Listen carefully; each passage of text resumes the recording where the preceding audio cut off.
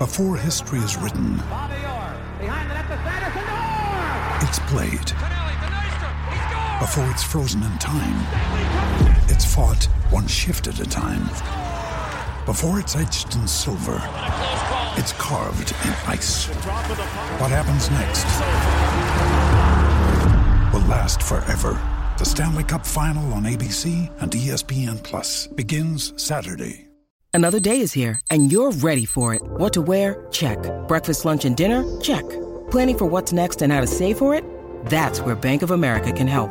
For your financial to-dos, Bank of America has experts ready to help get you closer to your goals. Get started at one of our local financial centers or 24/7 in our mobile banking app. Find a location near you at bankofamerica.com/talktous. What would you like the power to do? Mobile banking requires downloading the app and is only available for select devices. Message and data rates may apply. Bank of America NA, member FDIC. This episode is brought to you by Shopify. Whether you're selling a little or a lot, Shopify helps you do your thing, however you cha-ching. From the launch your online shop stage, all the way to the we just hit 1 million orders stage. No matter what stage you're in, Shopify's there to help you grow. Sign up for a $1 per month trial period at shopify.com/special offer, all lowercase. That's shopify.com/special offer. Good evening and welcome to a belated episode of Sugar, Silk, and hopefully Stretch at some point, a unique boxing podcast brought to you exclusively by Botches and Son. So we do apologise. We are aware that we have a small dedicated cult following right now, and we know that a very small number of you would have been waiting, thinking, where are they tonight? A few people have messaged me. On the Michael Olajide front, the excuse is honest enough, is it not, sir? Oh, yeah, you fell asleep waiting for the time. You fell asleep by accident, I understand, watching a football game. Yeah, and then you woke up and you're like, you called me up, you're like, holy cow, I can't believe it. I was sitting there on the couch and all of a sudden it was an hour later, I fell asleep by accident, and you wholeheartedly apologized to me, and I accept your apology. Yeah. So for the benefit of for anyone who's, it doesn't matter who's right or wrong in this. It's like, just forget it. Let's just get on with the show. And right? When he's right, he wants you to be totally subservient and kiss rings and all sorts. But when he's the one who fell asleep, by the way, Gary thought it was an hour later because the clocks go back or forward or whatever. I think it's backwards. They go backwards a week later in America, which always throws us off. Remember this last year when we were just Sugar and Silk? We had the same. Absolutely right, because I did set my alarm, and that's exactly why the alarm didn't go off, I guess. Yeah. In any case, have we got any comments yet? So we haven't got any comments because we haven't said anything. Michael, the thing I wanted to talk about, certainly to kick the show off, and Gary will be joining us when he gets back from the supermarket in Los Angeles. Joe Cordina retained his IBF super featherweight title last night in Monte Carlo with a hard-fought. It wasn't controversial, but it was a questionable, debatable majority decision over Edward Vasquez from Fort Worth, Texas. And it was one of them things that, see, this is the problem I got, Michael. I don't have a problem with the fact that Cordina won the fight, okay? Perhaps he did win. I didn't score it round. But it was a tooth and nail kind of affair. It was very close. And you had Tony Bellew, that, obviously, who's a partisan commentator. He likes matchroom fighters. He knows Cordina because he's kind of his countryman, fellow Brit. And he had them even going into the 12th round. Now, I thought Vasquez won the 12th round. So, okay, one of the judges calls it a draw, 114 points apiece. The other two judges went 116, 112 for the champion, Cordina, which it's the out of alignment that raises the eyebrows and you have an issue with. And it's so typical. Out of alignment with what you called or what you saw, or between the three judges? Anybody knows it was that kind of 114 type of fight. It wasn't 116, 112 type of fight. Don't get me wrong, still. But two of the judges called it 116, 114, right? No, 116, 112. 116, 112. 8 rounds to 4 instead of 6 rounds apiece. But two of those judges called it the same, and one of them called it. But there's no way that those two were right. The only guy who was watching the right fight was the one who had it called it. Honestly. But how could you say that if two of them, like, I didn't see the fight in its entirety. Come on, man. You were acquainted with the concept of bias and favouring the house fighter, favouring the A side, favouring the champion, all the rest of it. People have come to expect it. When a guy does that, he was 8-1 underdog, Edward Vasquez, right? He was very lowly regarded. I remember putting on Facebook, just mentioning the odds as is my wont the day before, and somebody said, "Oh, there's a reason why he's 8-1," and I'm like, "Oh, really? Well, why is that?" I think with Vasquez, he came with a lot of ambition, and he came with not just one plan but two plans. And he gave it everything. He was very superbly conditioned, ready. Kept the same pace up for 12 rounds, and he gave Cordina a lot of trouble. Maybe Cordina eked it out, but that's all he did, Silk. He did not win by 4-round margin. So what's the difference? Maybe he eked it out, but what's the difference then? What if it would have been scored closer? What would that have meant to the fighter? Oh, no, what we're saying is some people are default scoring bad verdicts. And do you know what, when you'll get Canelo against Bivol and they'll say, yeah, and he gets beat, but people will say, hang on, check this out. Canelo was won the first 4 rounds, even though he didn't win any of them. So, Bivol had to absolutely beat him out of sight down the stretch to get what was rightfully his. What we're saying is there's alarm bells with the way people are scoring fights. That's the issue. Not, well, it doesn't make a difference because they got the right winner. Because, and like I say, I wouldn't call it a robbery, but if Vasquez had won it, you'd have preferred Vasquez by a point than Cordina by 4 points, for sure, you would. Like I say, Tony Bellew, he's hardly impartial, had a level going into the last round. That's his card, not mine. And then Vasquez, for my eyes, aware that he'd said it all comes down to the last round, won the last round, And Tony Bellew seemed to backtrack a little bit and say, oh, well, I think Cordina's got this. I think he basically thought, I'm going to say Cordina's got it anyway, even though... But by my scoring, he probably lost that because he probably lost the last round, Yeah, I mean, I see where you're coming from. I totally understand what you're saying about, the disparity in scoring. It would be nice to have equal judges, but isn't it very much like, if somebody commits a crime and everyone sees a certain individual, but then when they put him in the lineup, they can't identify.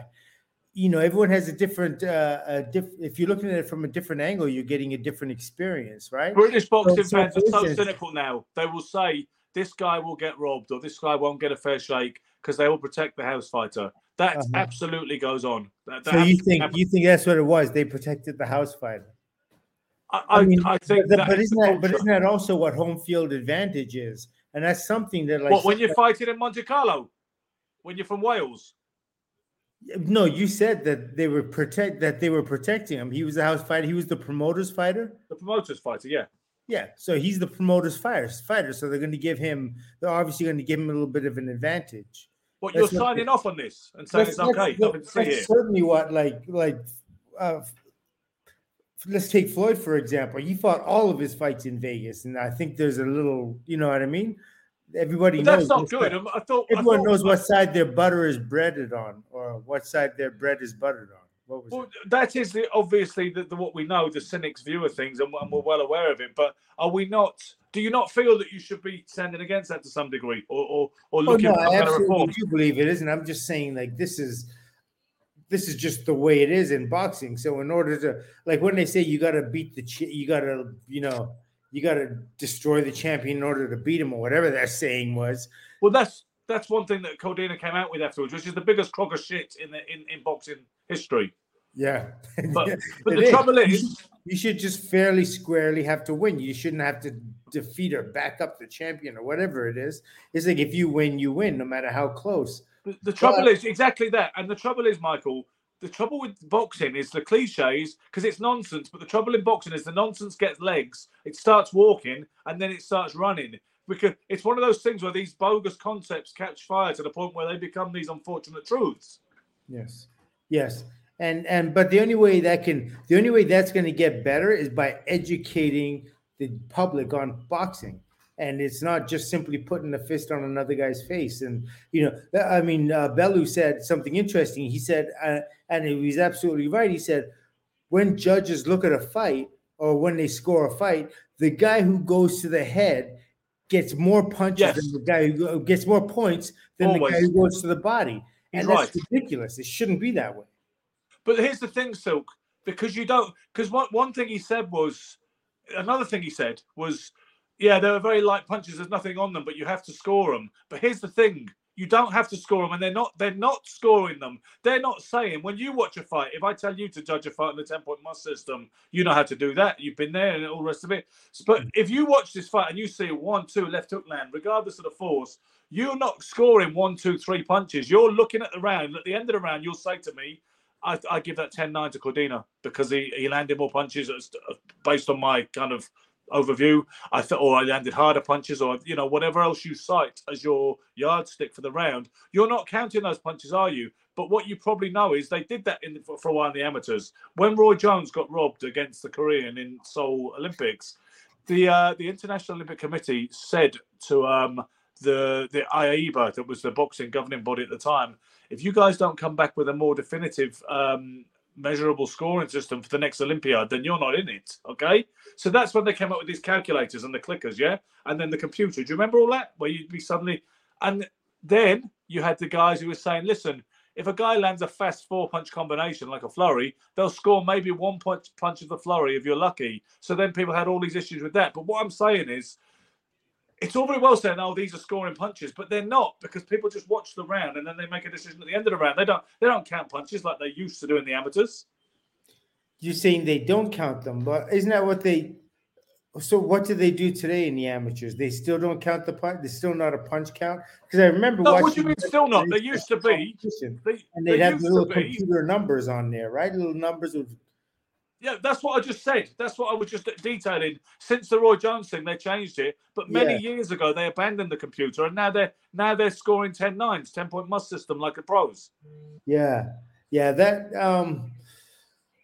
I don't know. I mean, people want to make their jobs as easy as possible, right? That's kind of what they want to do. But I guess sometimes with computers, when you have people that haven't boxed before, and this is the problem with not recycling boxers back into the sport. And maybe you can't do that because, I don't know, a lot of fighters have been kind of like abused. So it's hard for them to, I don't know if it's harder for us to stay focused for a long time. Whatever happens with, or even awake sometimes. Trauma and everything. Sorry? Yeah. Or even awake sometimes. Or even getting here on time, right? Yeah. But hey, check it out. We all have our demons and we do our best. You know what I mean? Some of those demons are natural and some of them are, whatever. They come to us along the journey. But if we recycle boxes back in it, they can tell you what a scoring punch is and what isn't. And then they can be accountable for the decisions they make. And they know the effectiveness of the punch. They'll say, okay, that was a jab. I know it felt like that. That's a right hand. That's a left hook. I know it felt like that. I know he did was more of an arm punch. So I know this is how effective it was. So I can score it that. You know what I mean? But they don't necessarily, or I don't know, maybe it's not even important to have the immediate decision. Maybe there should be a period of time where, I don't know, they always want the immediate decision. And I guess that's what the ref did back in the 60s and 70s over in England, I guess, when they just go over the guy's corner. Literally raise the hand at the bell. Yeah, and that's who I thought won. And that's maybe that would be an interesting way to do it again, because you have one guy and he's in there in the ring and he's following it better than anybody else in the boxing matches. Even he has even a better view of it than the cornerman. And he has he does. Right? And so it's not wrong to go back even to that concept. What about the old concept of one scoring referee and then two judges? So there was 2 and 1. You remember that? But what's the purpose if the ringside judges are not effective, then what's the sense of having them at all? Why not just go back to one guy? He's either going to get stopped. Here's the problem, I would say, because some referees are lousy judges. Because a lot of the guys are both, right? Certainly in England, a lot of the top officials are also referees. The top judges, they judge and they referee. Yeah. You get some guys who are notoriously bad. Ian John Lewis, who is a nice guy, and he is someone I know personally, so I'm not going to slag him off. He got downgraded by the board because consistently eyebrow raising scorecards as a judge or a referee. Now, if you're at the mercy of one guy who's a bit whack, but he's a good referee. He's good at great controlling the fight, good rapport with the boxers, administers the rules perfectly, but it's just not much on scoring fights. That's the problem you've got. You haven't got two other heads to offset him. I'd rather have me and you at ringside than just Ian John Lewis refereeing and judging a fight on his own, for instance. Let me put it that way. But the thing is, they don't even have to. They don't even have to present the scorecard. All they do, split decision, whatever. It doesn't even matter. They just raise the hand of the guy, and you know what I mean. And that's it. You don't have to say he won it 5 rounds to 7. That's not even a part of it. It's not even a focus. This guy won split decision, majority decision. It doesn't matter. He won. But you say that so. But the referees back in that system in England when they only had one referee, the sole scoring official. They were still scoring rounds. They would hand their scorecards over to. I guess they could go over to the corner and tick a who they thought won. You know what I mean? I mean, look at the referee is actually seeing it better than anybody. And if he's a fighter and he's experienced, he can tell you things about it that no one else is seeing. You say that, but some fighters are lousy judges. They are the most knowledgeable collection of people on the internet or anything in today in modern time. Modern era. If not just all boxers. Yes, if you're sitting outside watching it, yes, I'm saying if the man gets up, gets in the ring, and watches and referees the fight. I don't see how he could be bad if he's a real boxer, unless. But did you understand as well that he's still scoring it and he's still scoring it round by round? You understand that's what they used to do. They would score it round by round, those referees. And they'd still say 10-9, 10-8 or whatever? Well, back in Britain, they used to score on quarters and halves of a point as well. They had a funny scoring system where there was quarters and halves involved, fractions as well as full points. Uh-huh. It was quite complicated in that sense, to be honest with you. But see, because I reckon when Jim Jeffries would referee a fight back in the day, when he'd nominate 2 leading contenders to box for the title in his stead, or when he'd referee fights, I think they were just making up as they went along and deciding who they thought won, which I do not respect that way of doing things. That's not a good system just because he's James J. Jeffries. Fuck that. He's got to score it, and there's got to be some justification. I actually think gravitating away from that was a good thing, and there should be 3 ringside judges, personally. How is that? How is that more effective than having one person standing for the? Because the one person might be wrong, and at least you've got the chance of 2, 3 good judges are better wherever they're sitting or standing are better than 1. 3 good ones. So, but then you just have what we were saying. You have 2 judges that scored it out of whack, compared to 1 that scored it accurate. But generally, you would think, the majority, 2 of 3 are going to score it better than. Usually that is the way it goes. Listen, usually you've got 1 renegade card which is out of whack with the other 2. That's the favorite, and it's usually a biased card that's the wild card you might call it. But this time, honestly, it was the 2 judges who are more out of whack, and one of them got it right. Obviously, you're going to get that happening sometimes. I wonder if the judges that scored it, both for the kid, right? The kid who won. Yeah. I wonder if they scored the same rounds for him. Well, you can get the cards after any major fight. You will see the cards. I've already seen it. I've already seen the cards, available doing the rounds online. Joe makes a real good statement here. Joe makes a real good statement. He says 1 guy can be bought, 3 are harder. That's true, but all you need to do is buy 1 guy, really. Yeah.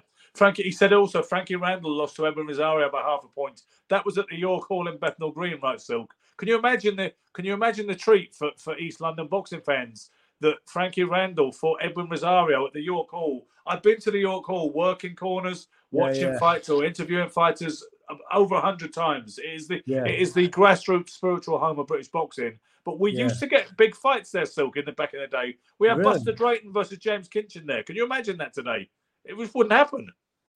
When you need mealtime inspiration, it's worth shopping Kroger, where you'll find over 30,000 mouth-watering choices that excite your inner foodie. And no matter what tasty choice you make, you'll enjoy our everyday low prices, plus extra ways to save, like digital coupons worth over $600 each week. You can also save up to $1 off per gallon at the pump with fuel points. More savings and more inspiring flavors make shopping Kroger worth it every time. Kroger, fresh for everyone. Fuel restrictions apply. Oh wow, I can't even imagine. Yeah, because you were telling me those are both, U.S. Puerto Rican and U.S. United States fighters.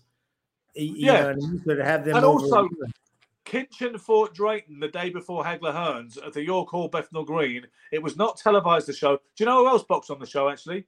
Gary Stretch boxed on the Oh, same for show. real? And I'm going to talk to him about it when he gets here because he does say he's going to join us. But can you imagine Mickey Duff promoting a show off television featuring 2 world-rated American middleweights on a Sunday at the British, it's like the Blue Horizon, okay? It's like Yeah. East London's equivalent, East End's equivalent of the Blue Horizon and British boxing's That's wild. equivalent of the Blue Horizon.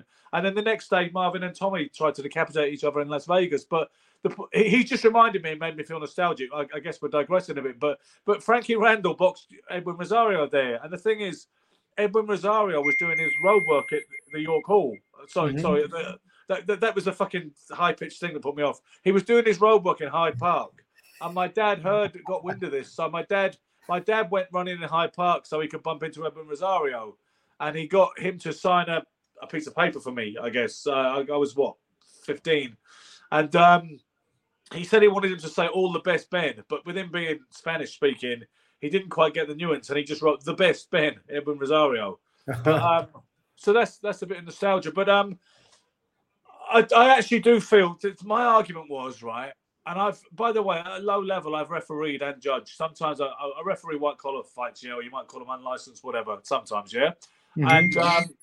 And can we do anything about the thing that keeps happening? No, I'm sorry. I have Tinkerbell is over here and she's going rogue right now, and she keeps on hitting her dinkle thing. Tinkerbell. Okay. Yeah. Okay. Yeah. I do figure you do what I can do about it. I have talked to it so many times before we went on this thing, but she just has to be recognized. She, in fact, her line herself, she said, "I will not be ignored," and she hits that little ding thing, and we're still the coolest boxing podcast in the world, I believe. But we need to up our game on the professional front at some point on our road to world domination. There will come a time when we'll say, remember when we first started, before we took over the whole world, and you used to have that thing dinging, or you kept banging your knee on the table, Gary was late. That'll be funny, nostalgic times to reminisce over. Gary late. Gary was a no-show. Yeah, well, he's still coming, he reckons. But anyway, so I've done a bit of refereeing, right? I've done my refereeing. I'm not qualified. My refereeing is based on the fact that I'm an ex-boxer and a coach and blah blah blah and whatever else people call me, and I know how to look after 2 guys in a white collar fight. Okay, and so sometimes they ask me to judge, and sometimes they ask me just to referee it, and I vastly prefer just refereeing the fight. I don't like having to think about this. I can do it, but I'd rather just concentrate on applying the rules and making sure everything's cool than I would be trying to judge the fight while I'm refereeing it as well, to be honest with you. I don't know how most referees feel. It'd be much more pertinent to ask them, the guys who worked at the top level, like an Arthur McKenzie or even a Bob Williams in England, or any of the other guys, but Carlos Padilla or whatever. But can I ask you a question before we go any further? We'll come right back to this subject, but it just hit me, and I had to. What the hat that you're wearing? It's a Peaky Blinder, right? Is that what they call them? Probably, yeah. I think that's what they called it ever since that. Did you see that show? I saw a bit of it. Yeah. But I was always wondering: that hat? Does that mean you belong to a certain gang or a certain type of people, or is there something specific that hat does? Because I don't think it keeps your head warm. No, I don't know if it does. So, see, the Peaky Blinders thing, all I'm aware of is that related to a gang from Birmingham, in the Midlands in the 1920s, was it? The kind of early kind of flat cap gangsters. Yeah. And it became very, very kind of hip and well known and iconic because of the really popular period drama called Peaky Blinders. Yeah. I've never watched it. It's one of the things that Sopranos that everybody's watched. It's one of the things I haven't watched still. But that's the only thing that I know. I guess it's like an identity, right? It's part of an identity of those people. I suppose it is for people like that. Yeah, I can't say it is that way for me, but this has been a stylized thing for. So it's not as effective or as functional as let's say a sombrero and another. Yeah. I know that certainly you've seen them reference in boxing over the years. Remember the guys like Harry Greb era and used to wear them, right? They used to wear them too. Yeah. Jack Well, so Dempsey, it's a form of identification. It's not really functional. It's a form of ID. So you, so for UID too, it's like a heritage thing, I guess. I suppose so. I must have my own decision to wear it sometimes on the show is not nearly so considered or deep as that. No, but I think you've always worn it since you've been on the show. I don't. Not every show. If you watch some shows, some of those. I watched it. I think like 99.9% you've worn the Peaky. Quite honestly, not as much as that. We could go through it and you'd find there'd be different. Some shows, some shows I don't. But it really mix it up, Yeah, but it's a part of you. I like it, and it matches your decor, and it definitely matches your accent. So yeah. You don't normally see me with that off the show. It's like more of a show thing than anything else. In any case, we were talking about scoring. Sorry, but before you go any further, I think Joe said something there. What did Joe say? He said something, but I made the decision not to particularly go. You won't get it. If I could highlight the comment, you won't get it. I got it. So sometimes, Silk, sometimes you need to trust me that I'm like a professional and I can see certain things. I'll be like, let's not flash that one up. And I'm kind of like Gary said, I'm the anchor. Sometimes. But like you're playing Lord of the Land, giving us what we can talk about and what we can't. That's no, well, I'm not, and you're never going to fit into anybody of box like that. But sometimes trust me with the flow, because sometimes you're like, well, wait a second. What I want to do is somebody mentioned that the guy had a tattoo on his knee back in like 1917. Can we go back to that again? And I'm like, well, I was kind of trying to. But it is. I'm sure it's relevant. There's a point that could be made from it. Yeah. But okay. I still remember you asking Danny Romero. Danny Romero came to the most greatest crystallizing conclusion about what life is all about, what boxing is all about, the struggle, oneself. And it was just the most perfect denouement. You could have dropped the mic. You could have maybe had a cello playing, a quartet. And you were like, oh, one thing I noticed, but you went the distance in your 5th professional fight. Why was that? And I was like, I can't believe he's just gone all the way back there. So, but, that was a long time ago. That's when you were still green. You were still Yeah. Now I'm black. So yeah, exactly, and that's a whole different level of uncancelableness. I was green, but now I'm black. Listen, getting back to scoring, because obviously I was hoping Gary will turn up, and here he is right now. Well, hey. Let's add him to the stage. Sorry, I'm late. I got the hours mixed up. Ben sent me everything, but I misread. Ben's always doing that. He's always throwing you off. He did the same thing. Ben is the pro. He did the same. He said what I said today. And you always find a way to blame Ben, but I'm not blaming Ben this time. It was my fault. I believe you got it wrong too. Yeah. He fell asleep. He set the clock back. He set the clock back an hour so I could, you know what I mean? Yeah. In any case, all right. Let's pick up the fight. We've discussed it a little bit, Gary, but we would have a cigarette now and again. Give him a chance. We had more of a discussion about scoring and the imperfections of boxing scoring. But last night, well, we were talking in general, but off the back of the Cordina Vasquez fight last night, which it wasn't a robbery. The score and appalling. He thought it was a robbery. Very close. But so why do you think like that? He's about to tell you. He's going to tell you. Well, I saw the fight. Very competitive, great fight. The best man won, very tight margin. But to have a scorecard like that is offensive again. Like that's where the issue comes in. And what does it do? How does it hurt? Well, it hurts. Because it shows what they do. Well, let Gary say. What it shows is home side fighter, promoters fighter. I mean, this is the issue. It's like but it's always been that way, right? Come on. You're going to have the same conversation with me that you have with him, but some with him that you have with me, like half an hour ago. It's always been that way. This is the issue. The boxing game's a business. So, like every other business, you're a builder, you have a contractor, you use the same contractor every time you build a house. So they want to keep that relationship strong. So the contractor always favors his employee, and so the judges get hired by these promoters on a regular basis, so they keep their position strong, and it's a fucking joke. And who loses? The fighters and the fans.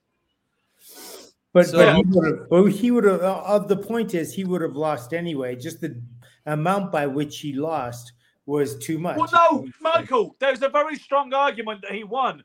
Gary is saying he thinks Cordina nicked it, but if anybody said scoring the fight for Vasquez was more sensible by a point than scoring it for Cordina by 4 rounds, that was a more sensible, viable card. The guy might have won. You know that. He might have won. The thing is this: they should judge as we do per round, and then they add up the rounds at the end. You know, the referee takes the cards.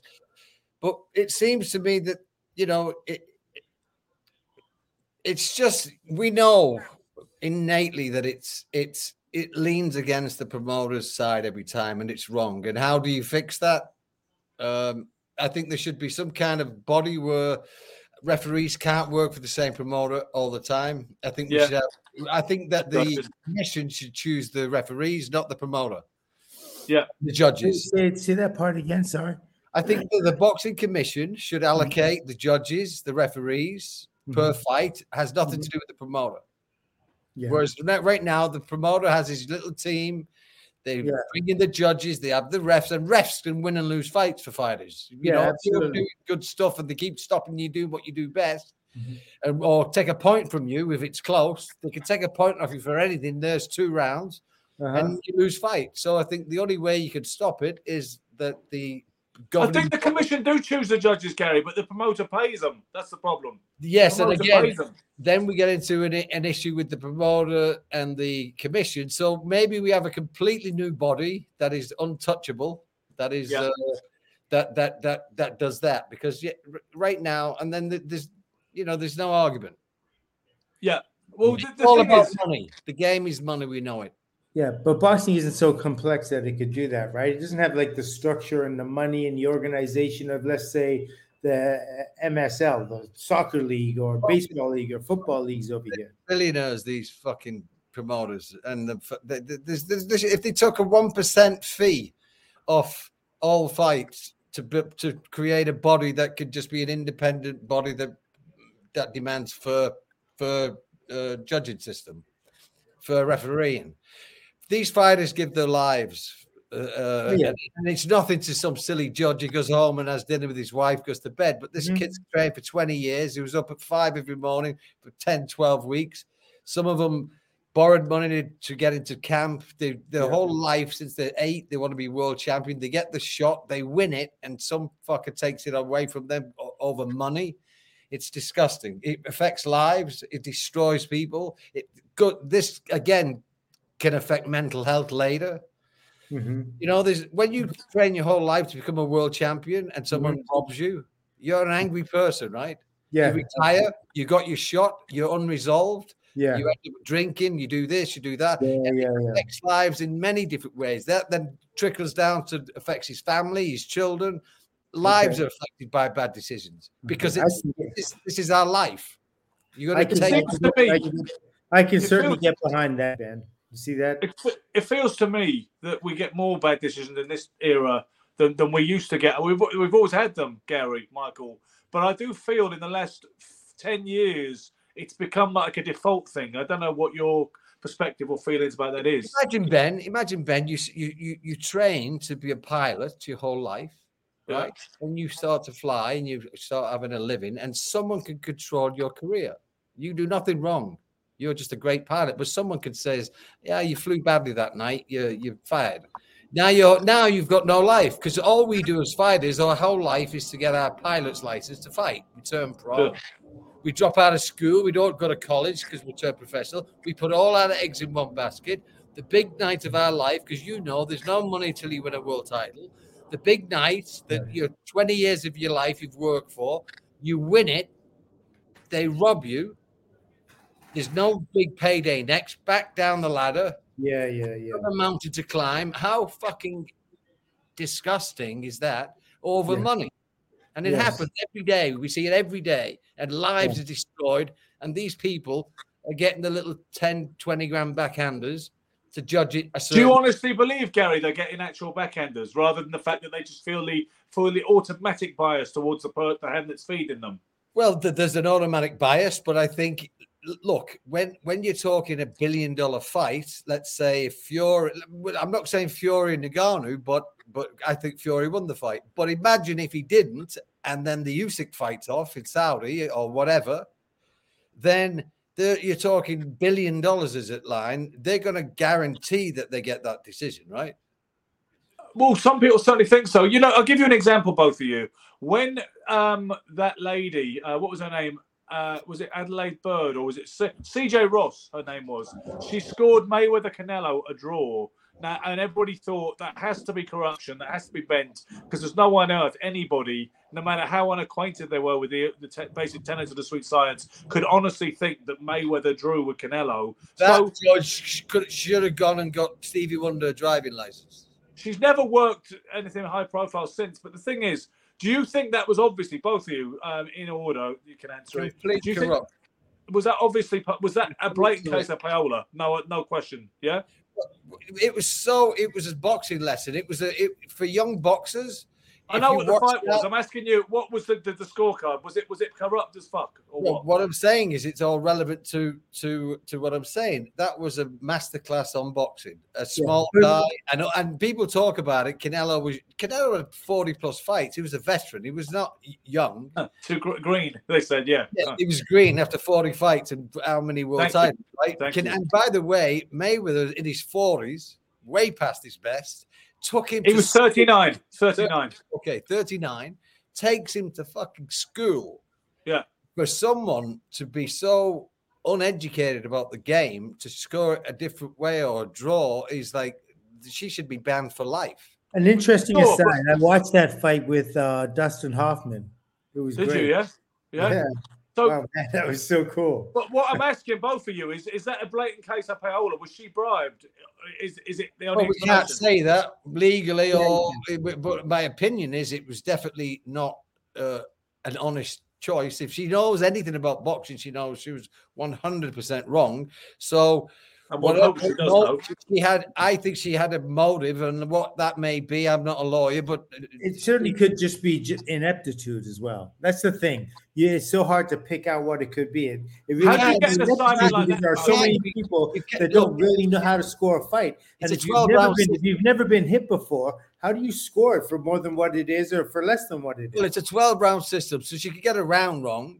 Maybe she was, she had a sneeze and missed a few shots, but she can't get 12 rounds wrong when she's. Michael, are you saying non-boxers shouldn't judge? Are you saying non-boxers should never judge fights? I'm saying, look, when somebody is getting hit, you see it, and whether you've boxed or not, you say, okay, that's a scoring shot or not. But to see what effective aggressiveness is, and to see what what I mean, the difference between a good jab and a good left hook, and a good body shot and a bad body, and a not as effective body shot, or a punch that's thrown and scored with like a loose wrist, and a punch that's when we get into fighters judging, Michael, Ben, we get into another issue.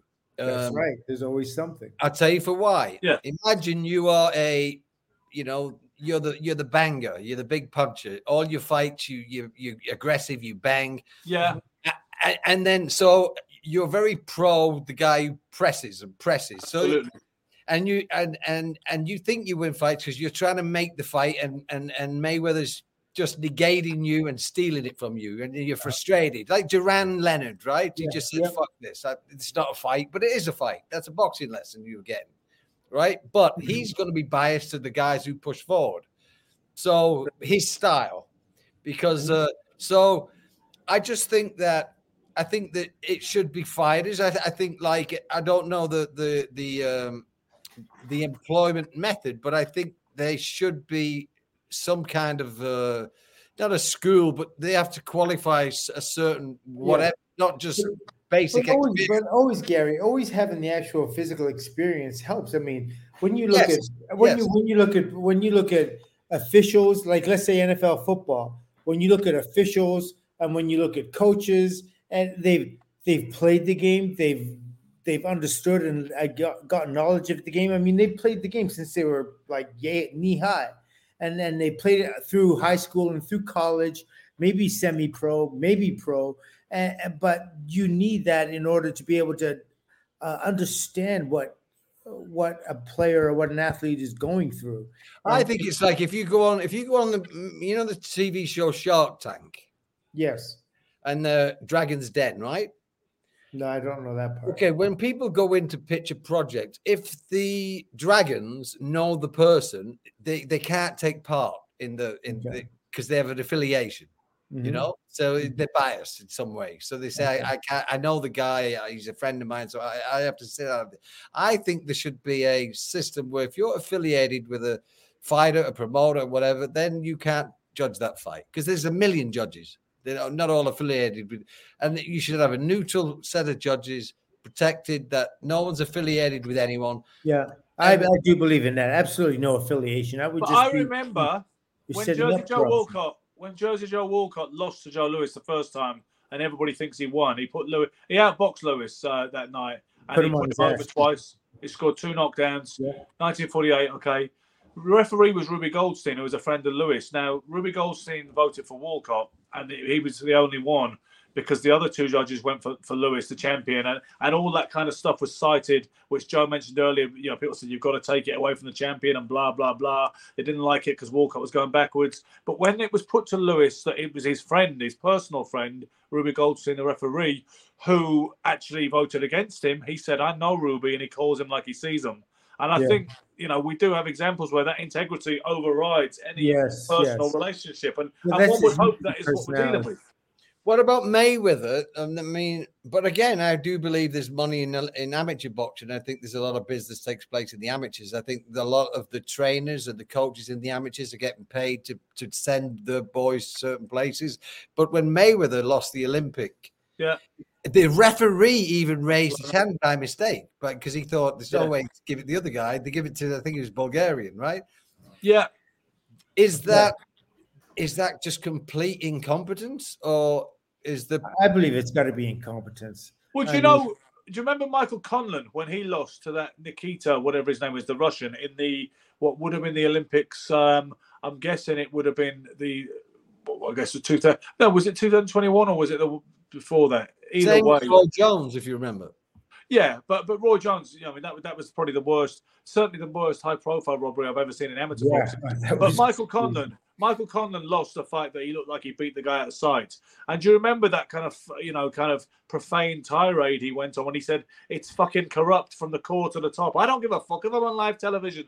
He said, he just said it is corrupt from the core to the top, amateur boxing, I believe that the whole game is, it all boils down to money. And people, say there's no money in amateur, but of course there's money in amateur, because if you're a great amateur, you turn pro for a lot of money, and that is a trickle-down system to make sure that we get the best amateurs. So the amateur guys make sure. Money is the common thread in everything, right? So that's always going to be the culprit. It's always going to be some ingredient. But fellas, you don't even need money. Everybody knows in the amateurs. When you box on someone else's show, we boxed twice. I boxed him on my show and I won. I boxed him on his show and he won. You remember that, right, Gary? Yes, but you know what I'd love to see? You can't. I mean, I don't think it's even possible, but maybe it is. Imagine having an app and you have Fury versus Ngannou. The end of the fight. Yeah, I was going to make that joke because he fell asleep. Go on, keep going. 10 million people watch the fight, right? And at the end, we get the scorecards, and then at the end, we get the audience scorecards, and we just look who won the fight. It would be interesting. Would you be in favour of that? Because you know what? I mean, I'm saying this for a bit of fun, but I went to a white collar show once where I was training a bunch of guys, city boys, for a white collar show in the city in London. And what they did on this particular night was they had like everybody at the audience at the tables, the people who were attending, they had like a red boxing glove card and a blue boxing glove card, and they held up the one they thought of won at the end. And obviously there was people might be rooting for the guy that they come to see. It wasn't to be taken too seriously, but you looked for a preponderance of red or blue. Could that ever work in any? That'd be fun. I think it'd be amazing. I mean, when you walk through the ticket stall, they give you a blue and red. And if one guy who sells the more tickets, he's going to have more fans, and he's going to be. Imagine that, Michael. That'd be terrible if it worked like that, wouldn't it? Yeah, it would be the worst. Imagine if we had it where it was the guy who brought in the more money or had the better following and actually won the fight. But Yeah. at least we have only a few elite people making those decisions instead of any fucking Tom, Dick, or Harry who's paid to watch An it. interesting point on the Ngannou and Tyson Fury fight. I don't know if you've said this already, but in the States, it only did 11,000 buys. No, 67,000. 67,000? Yes. Are you sure? Yes. Pay-per-view on ESPN? It was 67,000 pay-per-views in the States. Honestly, I've seen the figure. Oh, so it must have been ESPN and somebody else because ESPN. Didn't Ngannou Tyson? Yeah. It bombed in the States, the pay-per-view, basically. Yeah, Eyebrow raisingly low. McGregor Mayweather did 4.3 million. This did 67,000. Yeah, I mean, the other guy, the brother, Paul, he does more buys than that. Yeah. And why did you want to mention that? What were you? You just brought up Ngannou, and I just remember going past that fact, and I just thought it was. I didn't say nothing about Ngannou. Yeah, you did. You brought him up, but it's fine. It's cool. We can talk about it. But I just you did. Well, what were you just talking about before? You were talking about Fury, and you. No, we weren't. We were talking about giving the people red or blue cards and making the decision in the crowd. Yeah, but before that, you said that reminds me, Ngannou. No, but before that, we were talking about. No, did Gary mention Ngannou? I don't think so. I think he did. But either way, the thing is that the pay-per-view didn't do well, and this is the thing, right? When the Saudis underwrite an event like that and pay mega bucks for everybody, it kind of doesn't matter. So and they paid all those legends to be there to make it look like an event. Yeah. They're just throwing money down the drain in a way. So you know how much organically it wasn't as big as the Saudis made it. Do you understand? Yes, absolutely. And so what I'm saying now is that puts the Fury and the next Fury fight in jeopardy. Like now they moved it off for whatever reason they're going to say they moved it off for, but who knows if it's even going to happen again coming up in a couple of months. It's supposed to happen, like you say, before the end of Riyadh season. They say February. They say late February. Yeah, that's what they say. But now, you know what I mean? They look at the numbers with Tyson Fury and they're who knows who knows, the money may not be worth as much. And so maybe also the Saudis that are going to do the fight, maybe they don't want to put out that much anymore, looking at the numbers that he got. Because obviously USA is, I believe it's the kind of like fight capital of the world. Let me tell you, the Saudis, the money that they're spending is like most of the money comes from the United States, right? No, the Saudi money is just insane money. So does it come from the US with the oil? They simply want to get the attention. They don't care if they win a fight. Exactly. The they're setting up for something else, and that's what they're paying their money for. They're going to make the money in tourism and all of that stuff. No, they don't care about the fights. It's simply a PR stunt for them. They're paying for the tourism. They're not paying for the fight to make money. And they want to take over boxing to an extent, or they want to be a big player in boxing. And I think they're prepared to spend so much money in order to make that happen. They're using the boxing game to promote the country. That's all. And there'll be another, and then they'll do UFC too, and they'll do other things, and they'll probably end up putting shoot movies there. I mean, they're just getting attention for the country to put the country on the map and to open the world to this country, get people's eyes on the country, to get a good. Make it a tourist spot and to get the country a profile, and so they'll pay whatever to get there. Okay. Serge Ali has just mentioned, because I was going to ask you what the worst decision, if you had to say the worst decision you've ever seen, and Serge has just mentioned mine when Pernell Whitaker lost the first fight to Jose Luis Ramirez. It was over Paris. That is the worst decision I've seen, amateur or pro, personally. That was. Let me think. That was pretty bad. Yeah, that was terrible. There was no argument. There was literally no argument for Ramirez. Whatever metric you're going by, you want to talk about ring generalship, effective aggressiveness, or whatever you're talking about, or color of the shorts. Yeah, there was literally no angle for saying Ramirez had won. He had his head boxed off, and and I remember that was when Lou Duva called Jose Salam. He called him a gosh darn thief. Because he said that is you that's done that, you are to blame for this situation, But that's the worst one I've ever seen. Have you? If I asked you the worst decision you've ever seen, what would you say, Gary? Straight off the top of your head. I don't have one. What are you saying? The same one as me, Michael, or you got another one? Yeah, absolutely. That was. I remember watching that plain as day. I could not believe that was even a. that was a decision. That was Pete was so shocked. Pete fell on the deck with his head in his hands, like you've just heard that. Literally, your entire family's been wiped out by a virulent disease or something. And Sal also said, Saj also said that he thought Chavez was a robbery, and that was true. Yeah, he beat Chavez. Was absolutely a robbery. There was I remember this. I remember Whittaker beating Chavez. I also remember the Meldrick Taylor was the 4 seconds from victory, whatever. 2 seconds. But the argument is you could get killed with a shot. Yeah, exactly. So I don't have a problem with that stoppage. I think we said it before, Gary. I think we agreed we didn't have a problem with the stoppage. Actually, all three of us. Yeah, when it gets that because the ref can't be conscious of the time. It was George Benton who said he don't walk around with a clock on his ass. He said, that he's just a referee. Yeah. I'm sure some bad ones.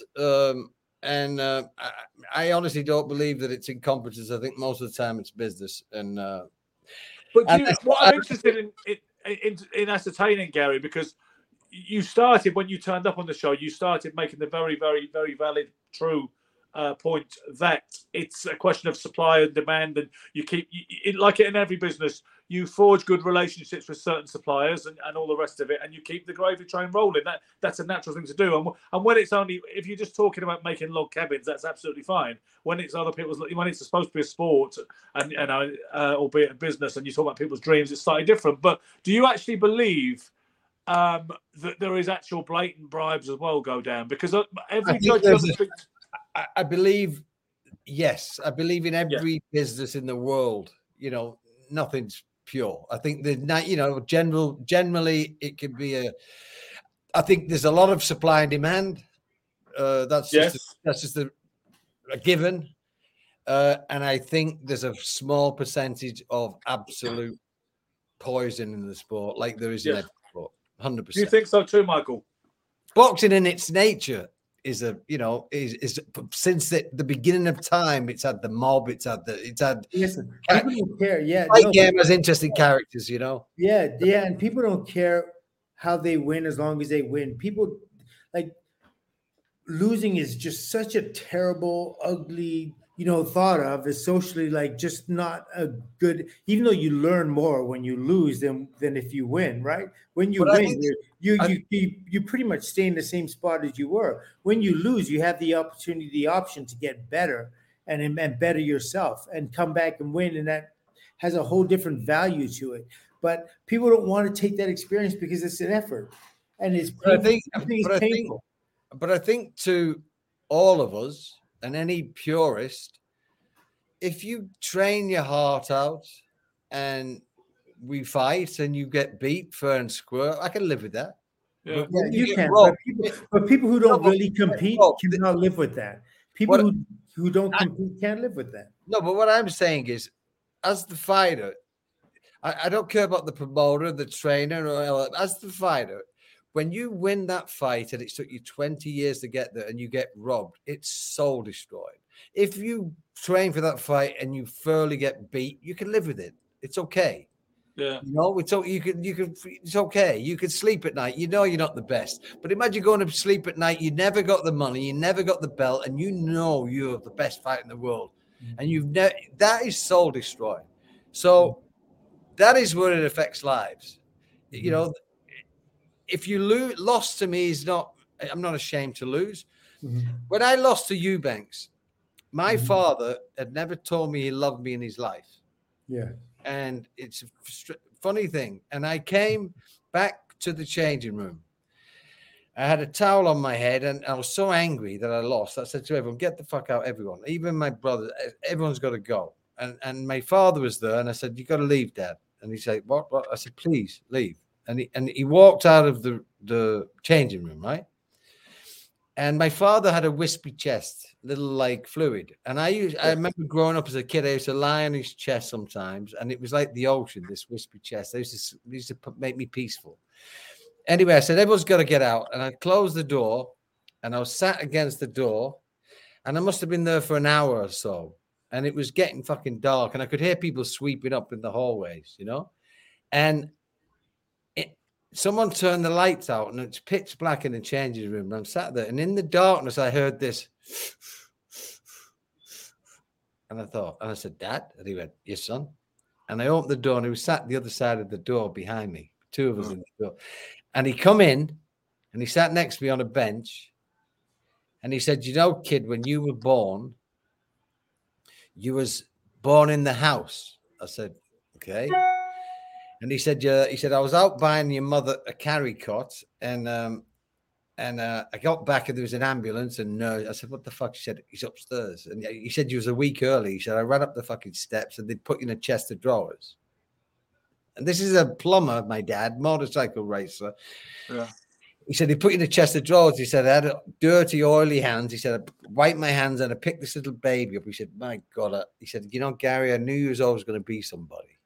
And this little thing that he said, and I looked at him and he said, let's go home. I said, okay. And we walked out of that venue, and that moment I had with my father, I'm happier that it's the first time he was really saying, I love you. You're always special to me. Yeah, you won or lost. It was worth the loss. Yeah. So I got beat fair and square. So that kind of a loss is magical to me.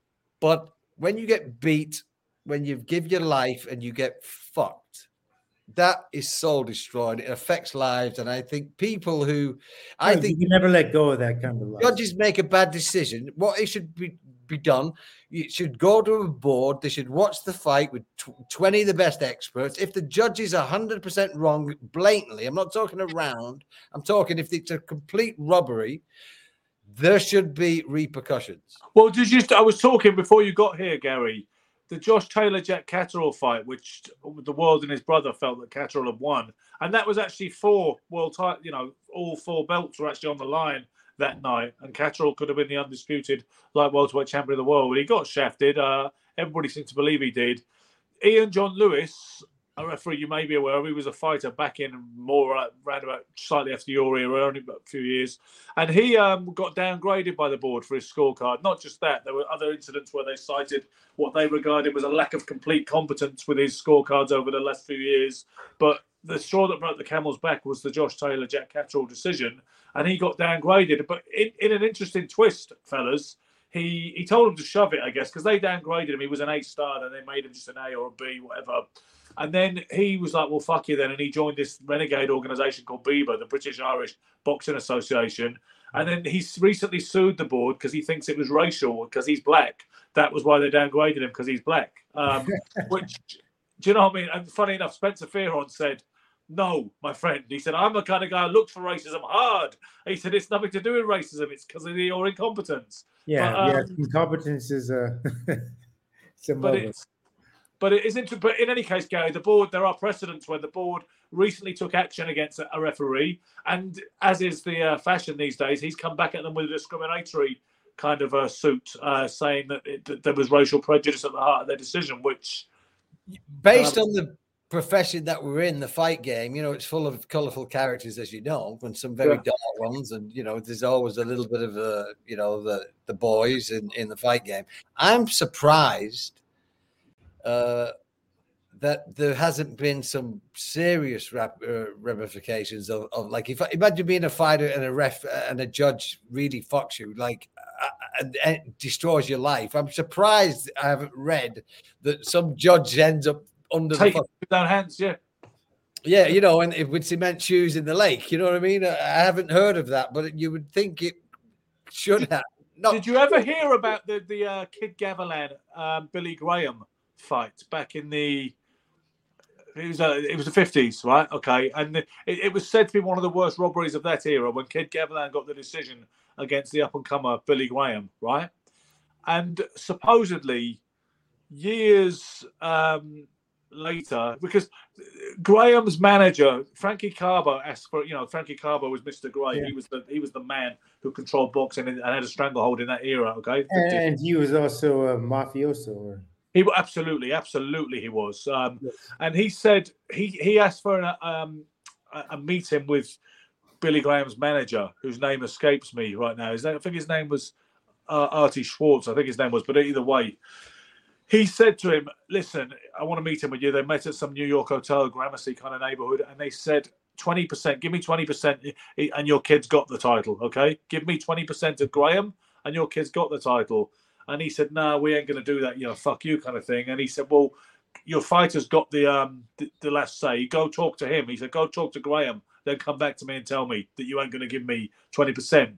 And then he comes back, and Graham was loyal to his manager, and he said, "No, bollocks to him," or he wouldn't have said bollocks because Americans don't use that word, but you know what I mean. So he goes back to Frankie Carbo, the manager, and says, Graham says no as well, like I knew he would.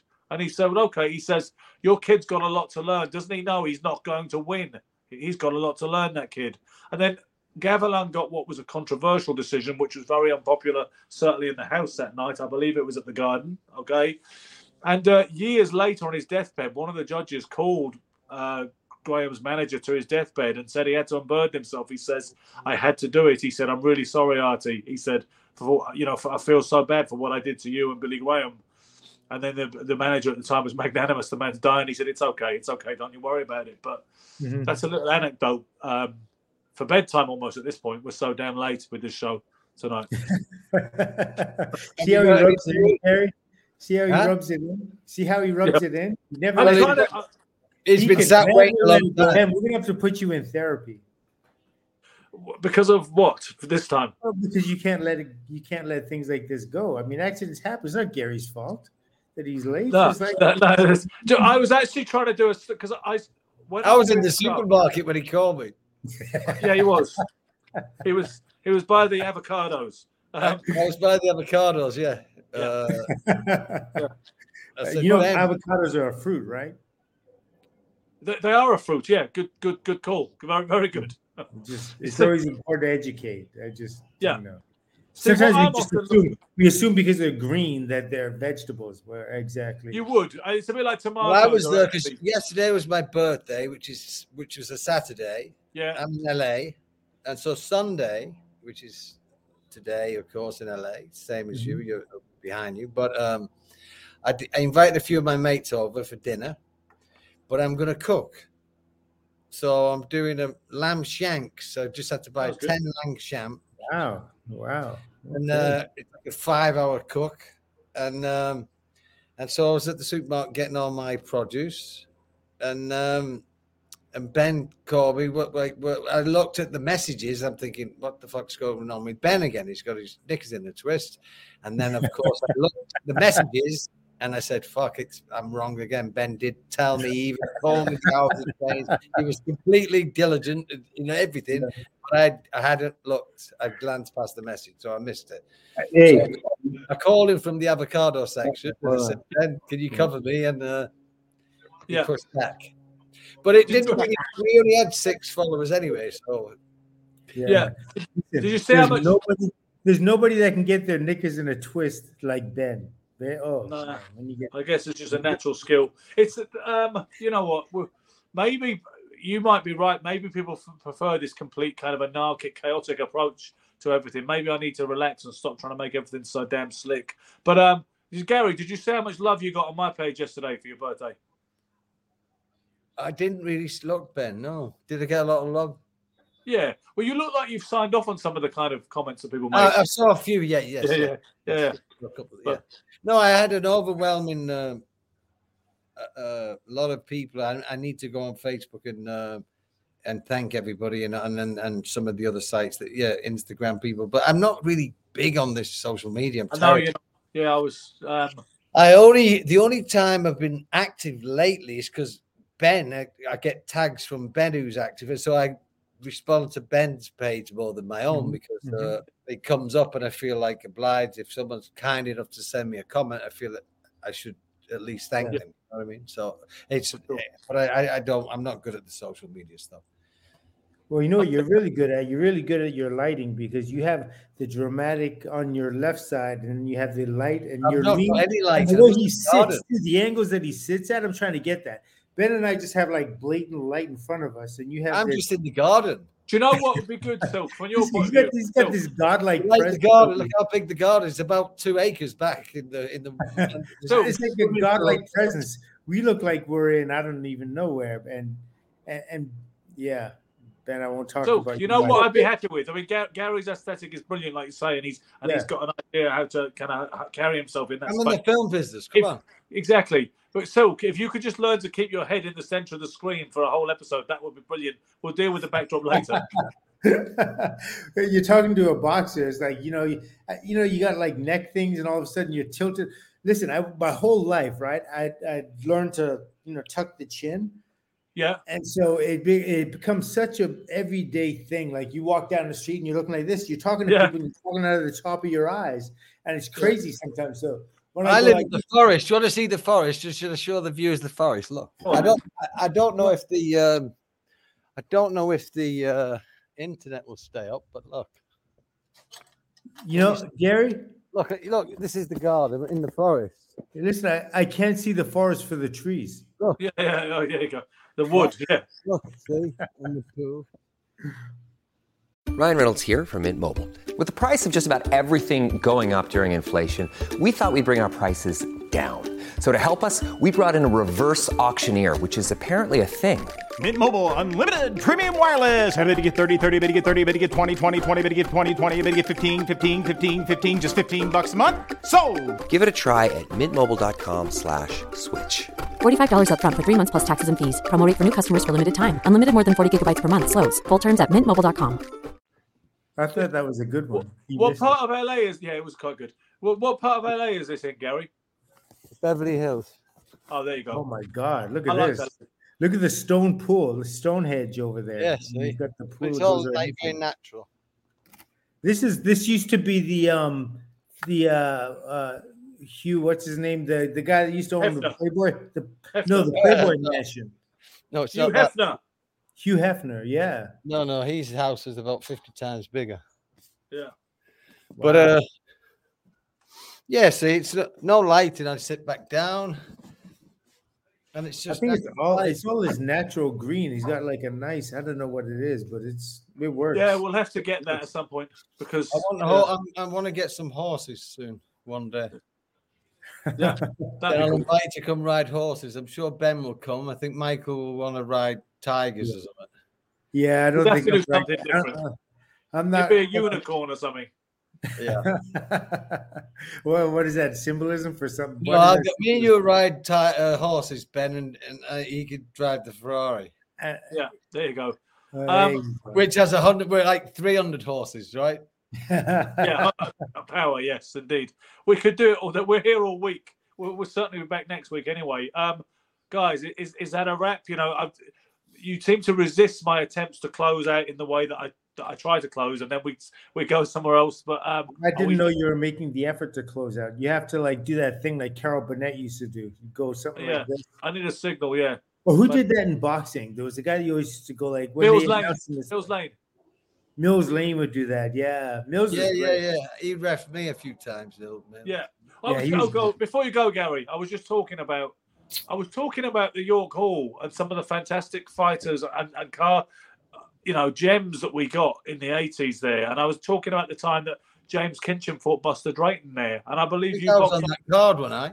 Yes, that's what I'm saying. That's why I wanted to talk to you about it quickly, because it was April the 14th, 1985, the day before Hagler Hearns. And you were on it. Yeah, I remember. Yeah. But how amazing is that to think nowadays? You'd never get two world-rated middleweights on at the York Hall on a Sunday off TV today, would you? No. Amazing. York Hall's a piece of history, really. The bodies that have been through York Hall, right? And what an amazing atmosphere that place has. The roof comes off, sometimes at York Hall. So it's like the people above you almost, like in a cocoon. Yeah. Atmosphere. That's like the Blue Horizon in Philadelphia. That was one of those amazing places where you're right on top of the ring. I did not fight there. One time I was scheduled to, didn't happen. But you're like right on top of the ring. I used to watch the fights. I used to do Tuesday night fights over here, and they would pretty much shoot them, come to you from the from that place, and it just looked amazing. What was amazing was the sound, right? Because you could hear people. Yeah. I remember Terry Downs. Yeah. Yes. Yeah. So there was a fight, and I was sat behind Terry, but you could hear, like I heard stuff when I was even boxing in the ring. You could hear people, But I'll never forget because it was like stereo. There's a terrible fight taking place, and someone shouted, "Turn the fucking lights off and go to sleep here."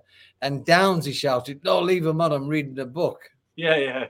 And the whole place went up, and it's a true story. And then that became like a funny saying, but I was actually at the venue when he said it.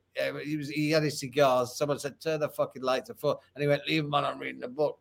And everyone in York Hall pretty much heard I didn't know that Downsy said that, but I've heard the joke, the generic that joke. came from that York Hall venue. Yeah, I like the one.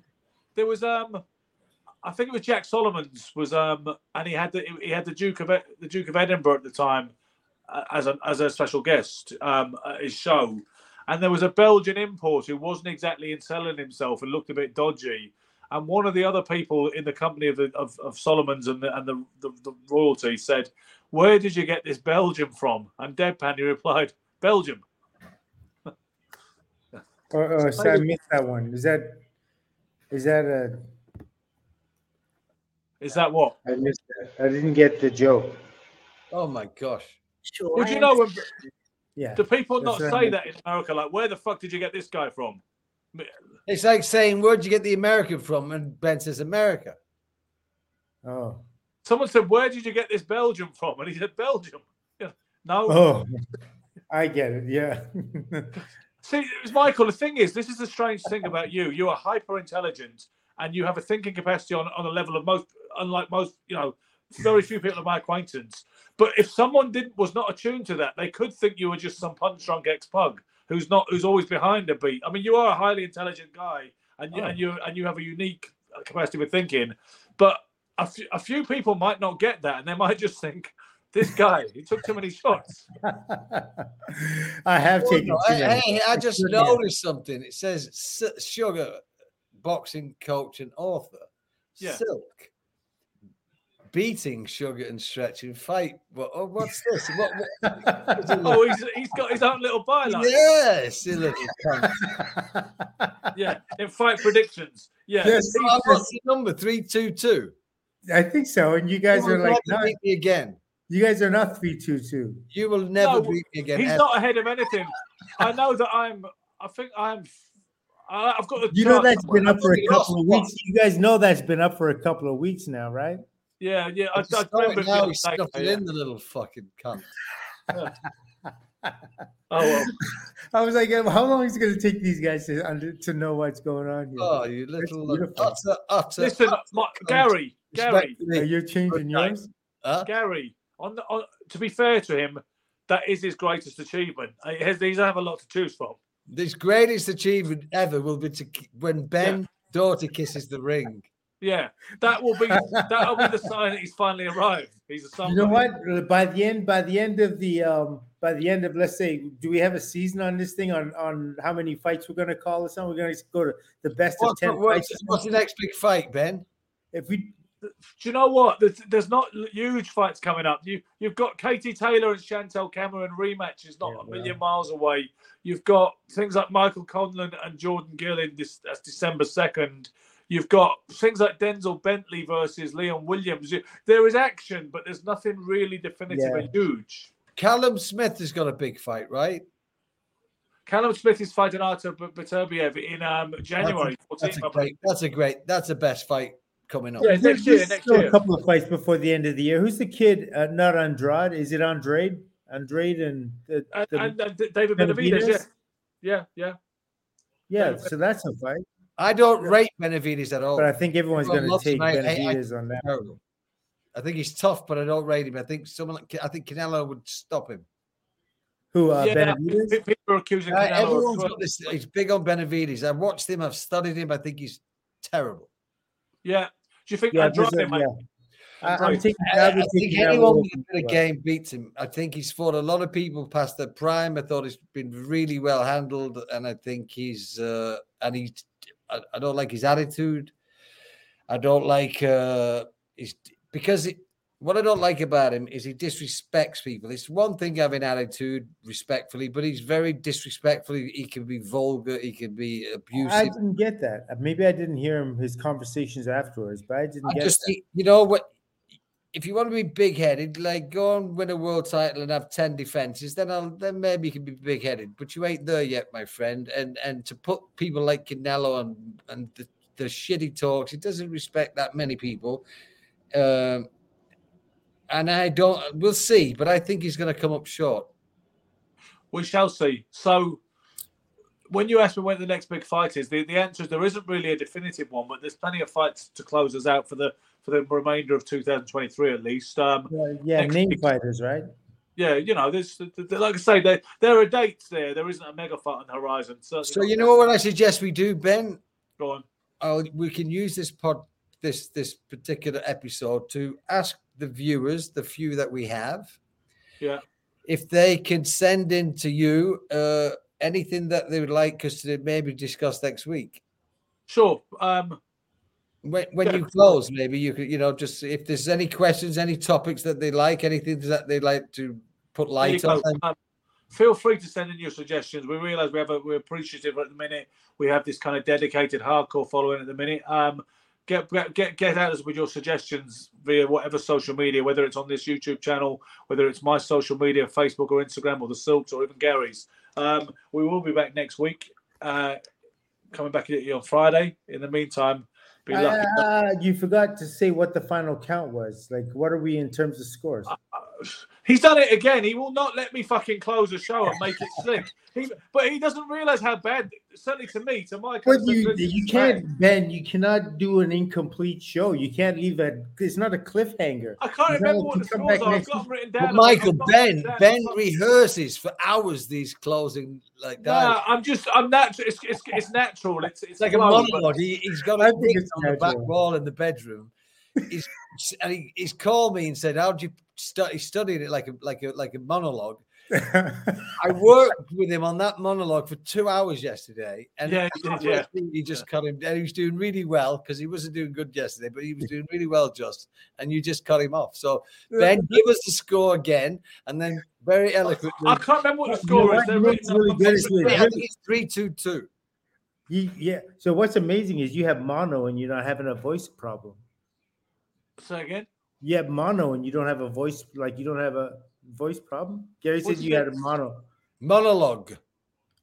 Monologue is a block of dialogue. Mono. I thought you said he had mono. So in the acting business, if you do a monologue, it's like telling a story. It's like a soliloquy in a more a piece of text that you do alone, and you